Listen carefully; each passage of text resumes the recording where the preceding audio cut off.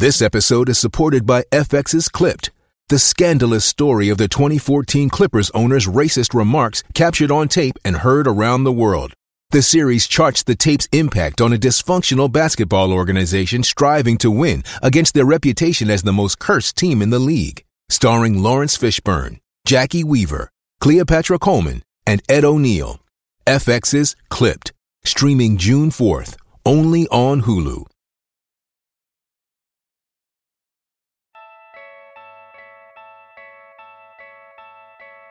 Why did Kyrie become persona non grata in Boston?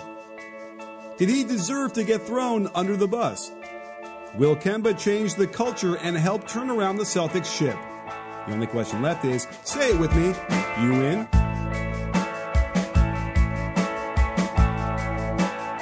Hey sports fans, Coach Nick here, and welcome to B-Ball Breakdown. Today, I'm honored to have Cedric Maxwell on the show, who was a Finals MVP in 1981, two-time world champion, and the radio voice of the Celtics for Sports Hub. Cedric, thank you so much for coming on the show today. Well, thank you for having me, sir.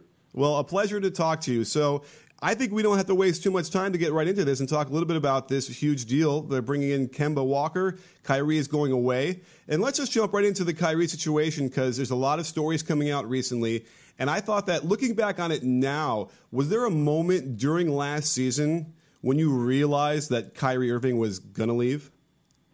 No, I didn't. I did not know, why you would leave a great situation like you had in Boston, great team, the organization.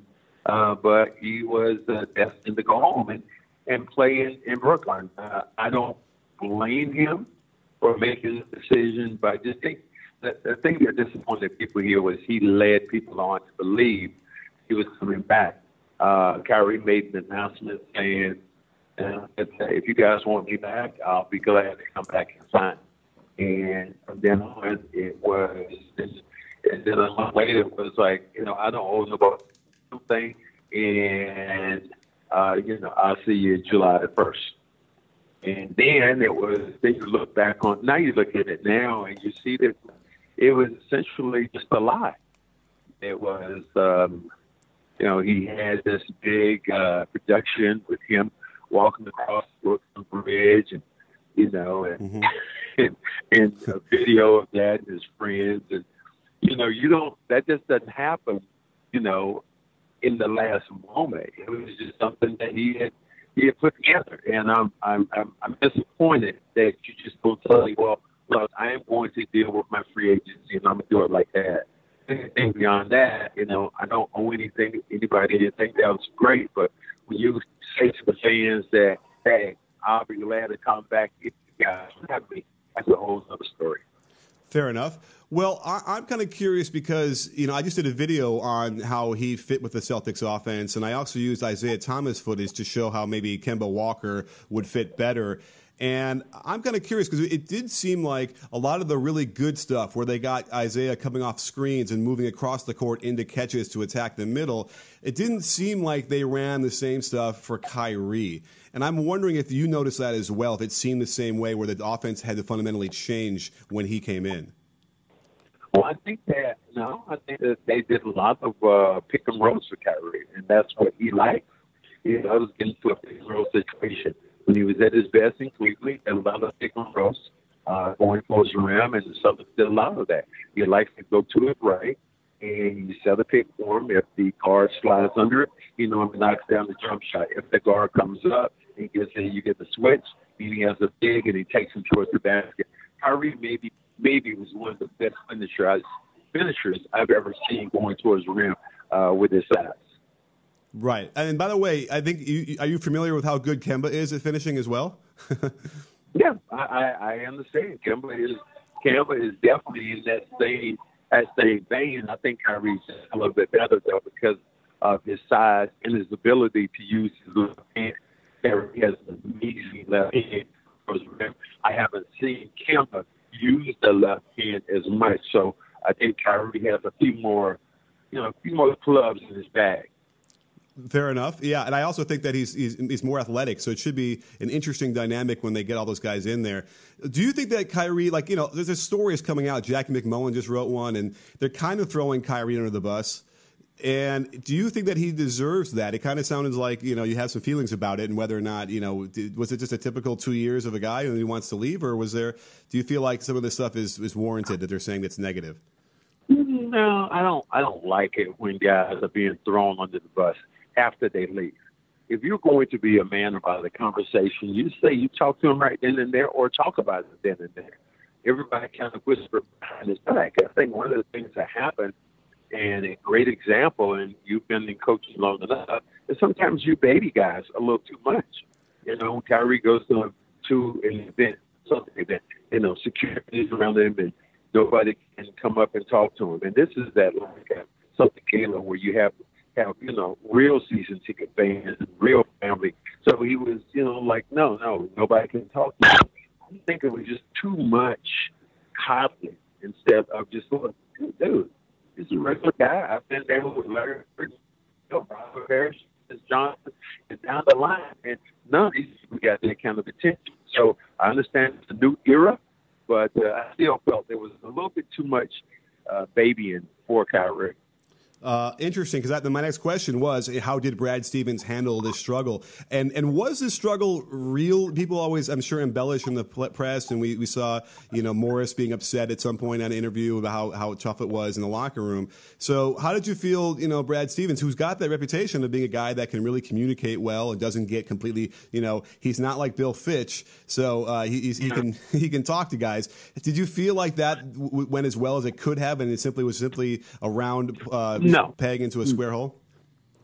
No, I don't think it went as well. I think it was a learning curve for Brad last year. And I said in the beginning of the year, Brad Stevens is going to have his toughest job. And one, because you had young, dynamic players who had played well the year before. Terry Rozier had played well.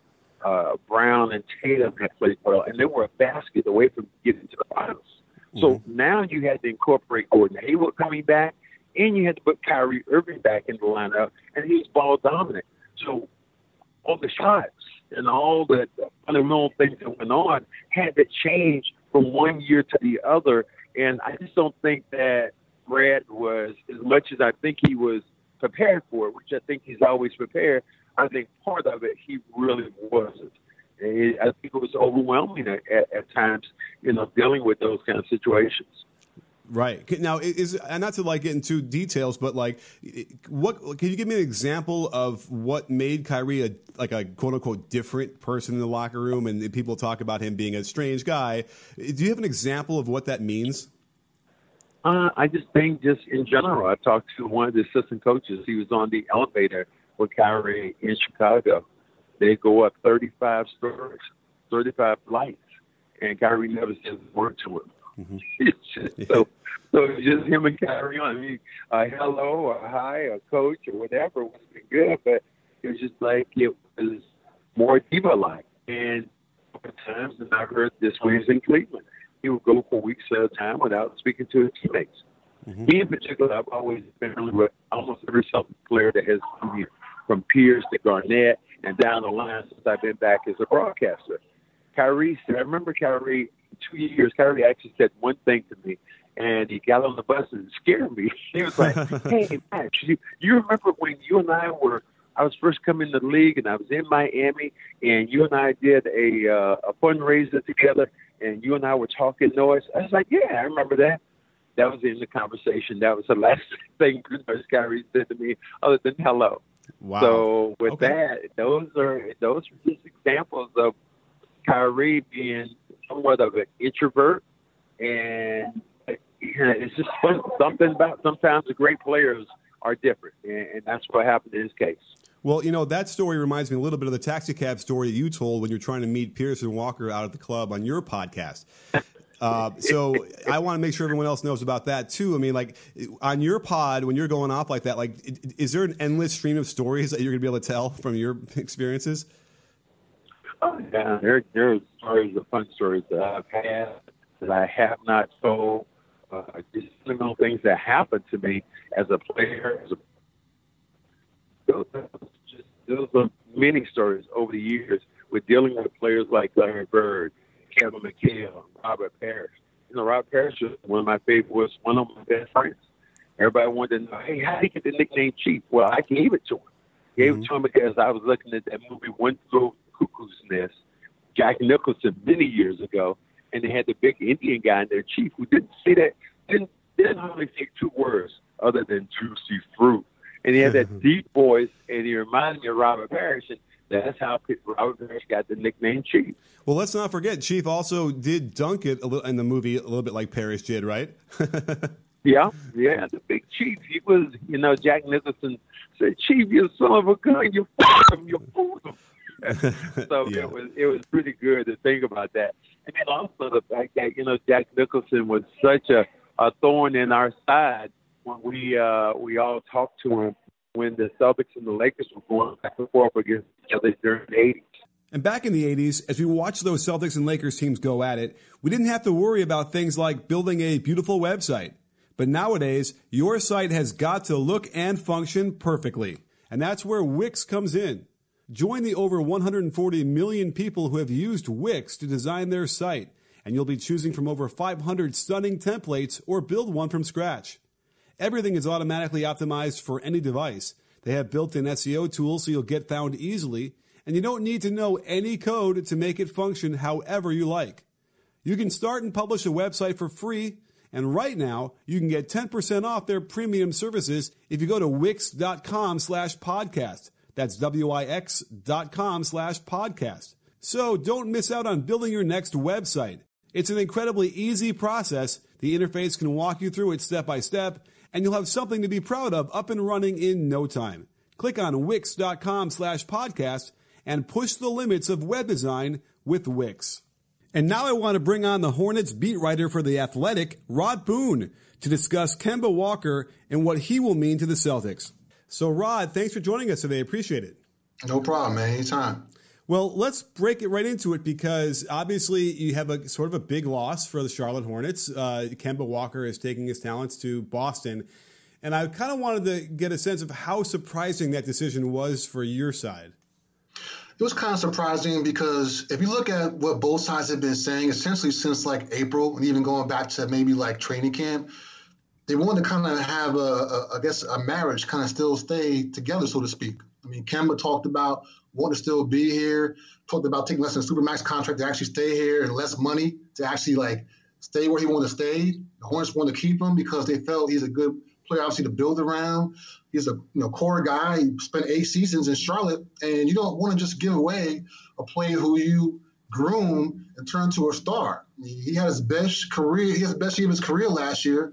Third straight All-Star game at the start in Charlotte, third team All-NBA. So, I mean, to see him leave Charlotte was a surprise because I thought even though they wouldn't give him the max money, they would find a little bit of a common ground there. So to see him leave and go to Boston of all places is kind of surprising to me. So does this all center around money and not getting the max contract? I think that's part of it. Nobody will talk about that, of course, because it's all about money, and Kemba took less per se to go to Boston. At the end of the day, I think Kemba really wanted to win, too. Winning is a big thing for these players. He's going to be 29. He's almost 30 years old. And it's kind of things where you want to actually go ahead and build your career knowing that, maybe 3 or 4 years of core stuff left. So for me, from my perspective, that was part of the issue there was he wanted to make sure he can go somewhere else where he can actually win and get things done. And hey, in Boston, we'll see what happens for him. For sure. I just dropped a video actually comparing the difference between Kyrie and Kemba. I'm kind of curious from your point of view, what do you feel about that? And how do you think that Kemba might do differently or affect the Celtics differently than Kyrie did? I think they're similar, but I think the biggest thing with Kemba is although he's a ball-dominant guard as well, he also is a winner, man. I mean, players like playing with the guy. He makes people around him better. Kyrie kind of does too, but in a different way. And with Kemba, as you saw this past season, he can go out there and drop 50 points for you, man, and also get you 10 assists or whatever, get double-double. So they're kind of similar. They both aren't great defensively either, But Kemba is more of a natural, quiet leader out there. I think for Boston, that's probably good for them after what happened with Kyrie's past season. Interestingly enough. Okay, so and let's talk a little bit about durability, because certainly in the last 4 years he's played almost every game. Even going back further around, have we ever been concerned about Kemba and his health? Not really. I mean, the last couple of off seasons, he's actually not had any procedures done, no clean outs. So he's actually been pretty good in that regard. So health wise, he's actually probably as healthy as he's been the last couple of years here. So obviously with Kyrie, came up with a knee injury this previous season, but for Kemba, he's good health wise, man. So if you're a Celtics fan, feel good because you have a guy coming in on a big contract, and you feel he kind of will be around. He doesn't miss games. He played, I think, every single game last year, this past season. So he's definitely durable, man. He's not a player who can go out there and get injured easily. One thing I noticed is that they both have sort of similar assist numbers. And I'm curious if you feel like because of maybe the talent around him, do you think that depressed the average assist per game numbers for him through all those last 8 years? Most definitely, because you know what? At times it was just a one-man show out there. He can break the defense down, get to the basket, and finish. And that's one of the parts of his game actually he's gotten stronger over the last couple of years. Also shooting three-pointers, he's really good at that, catch and shoot, off pick and rolls and whatnot. So yes, I think that's definitely a part of it because the talent around him, lack of a better way of putting it, is part of the reason why he left. He had to do it all himself for the last couple of years. And at some point, as a player, while you enjoy being the man, while you enjoy it being your team, when it comes down to these games against these big powerhouse teams, you can't win. If you aren't having a 30-point night, it's hard to be able to win in the NBA with that kind of mentality. So I definitely think the talent around him played a part as assist numbers kind of going down. For sure. I agree. What I spotlighted a little bit in the beginning of the video is how difficult some of those shots were that he had to make, and he made them. He was an elite pick and roll player, but man, you're right. They really didn't help him out as much with the other talent around him. So I get it. I mean, I think 8 years is definitely a fair amount of time to give a chance to the team to do something. And I mean, is there anything you can point to that would indicate just why they couldn't get a better team around him? Contracts, man. They have 3 or 4 bad contracts. And I say bad contracts, not the players are bad themselves, but the numbers don't equate to basically the talent level in some regard. You have MKG, he was Kemba's actually best friend, making $13 million this year. He's coming off his worst year of his career. That's a lot of money for a guy who's just kind of going on the downside of his career right now. You have Marvin Williams, who's a really good guy, a good player, $15 million a year for him. There's Matt Biyombo, another good guy, decent player, nice center, but $17 million for him is a lot of money. And we had Nick Batum, who's $25 million a year as well. That's also an issue. So those contracts are part of the reason they couldn't get a team around him. They don't come off the books. Three of them come off this year. This next coming season, this off season.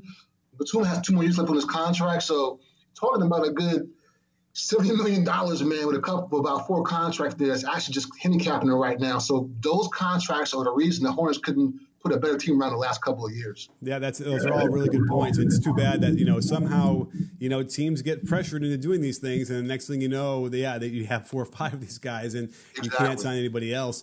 Now let's delve into the locker room a little bit because I haven't spent any time sort of around Kemba, but my impression of him, even just from watching him on TV, is that there is he emanates sort of positivity and he attracts, people want to be around him and be with him. I mean, is that a fair statement to say?